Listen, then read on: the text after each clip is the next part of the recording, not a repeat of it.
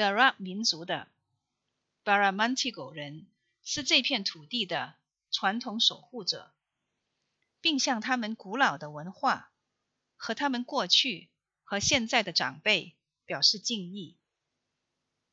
我还尊重现在居住在该地区的原居民和托雷斯海峡岛民。大家好，欢迎来到 Paracal Parramatta 图书馆播客多元文化语言社区频道。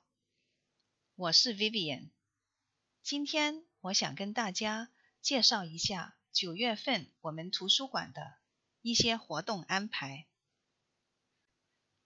9月是我们的健康月，在疫情比较严重的今天，保持良好的身心健康尤为重要。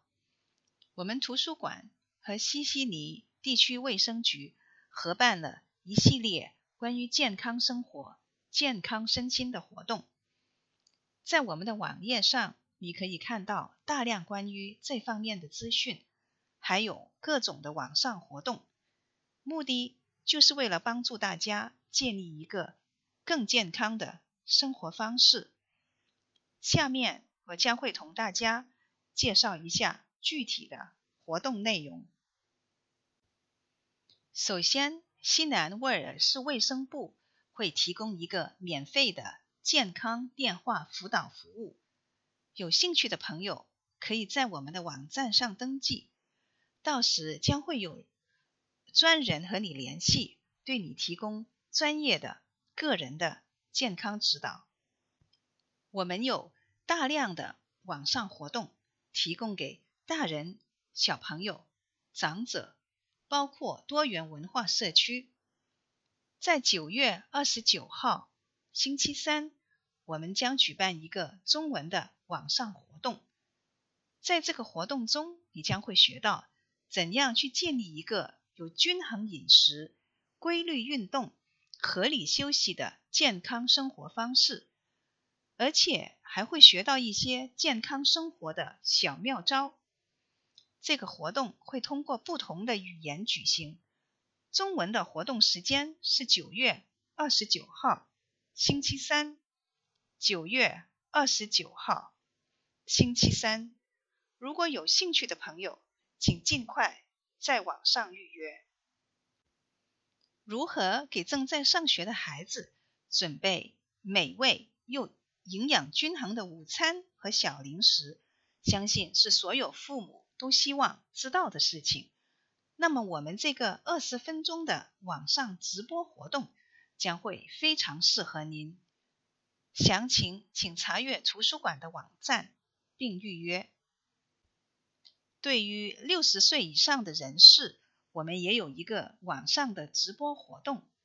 在这个活动中，你将会学到我们上了一定的年纪以后，该怎样继续保持健康、独立而活跃的身心。如有兴趣，请在网上预约。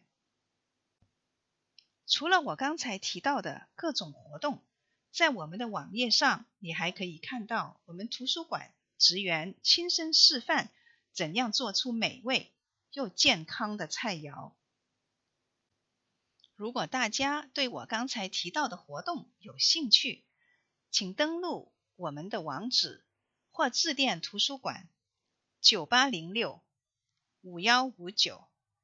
9806-5159。疫情期间，如何去帮助自己及家人建立一个健康的生活模式，真的是非常重要的事情。在我们图书馆的网页上，你可以看到大量关于健康方面的书籍和录像，而小朋友们也可以参加我们网上的故事时间和手工时间。封城期间，大家即使足不出户，也一样可以在我们的网页上获得大量学习和娱乐的信息。今天我们就先讲到这里，谢谢您的收听。如果您喜欢我们的内容，请关注我们。您可以从 Podbean、Apple Podcast、Google Play 找到我们并收听到我们的节目。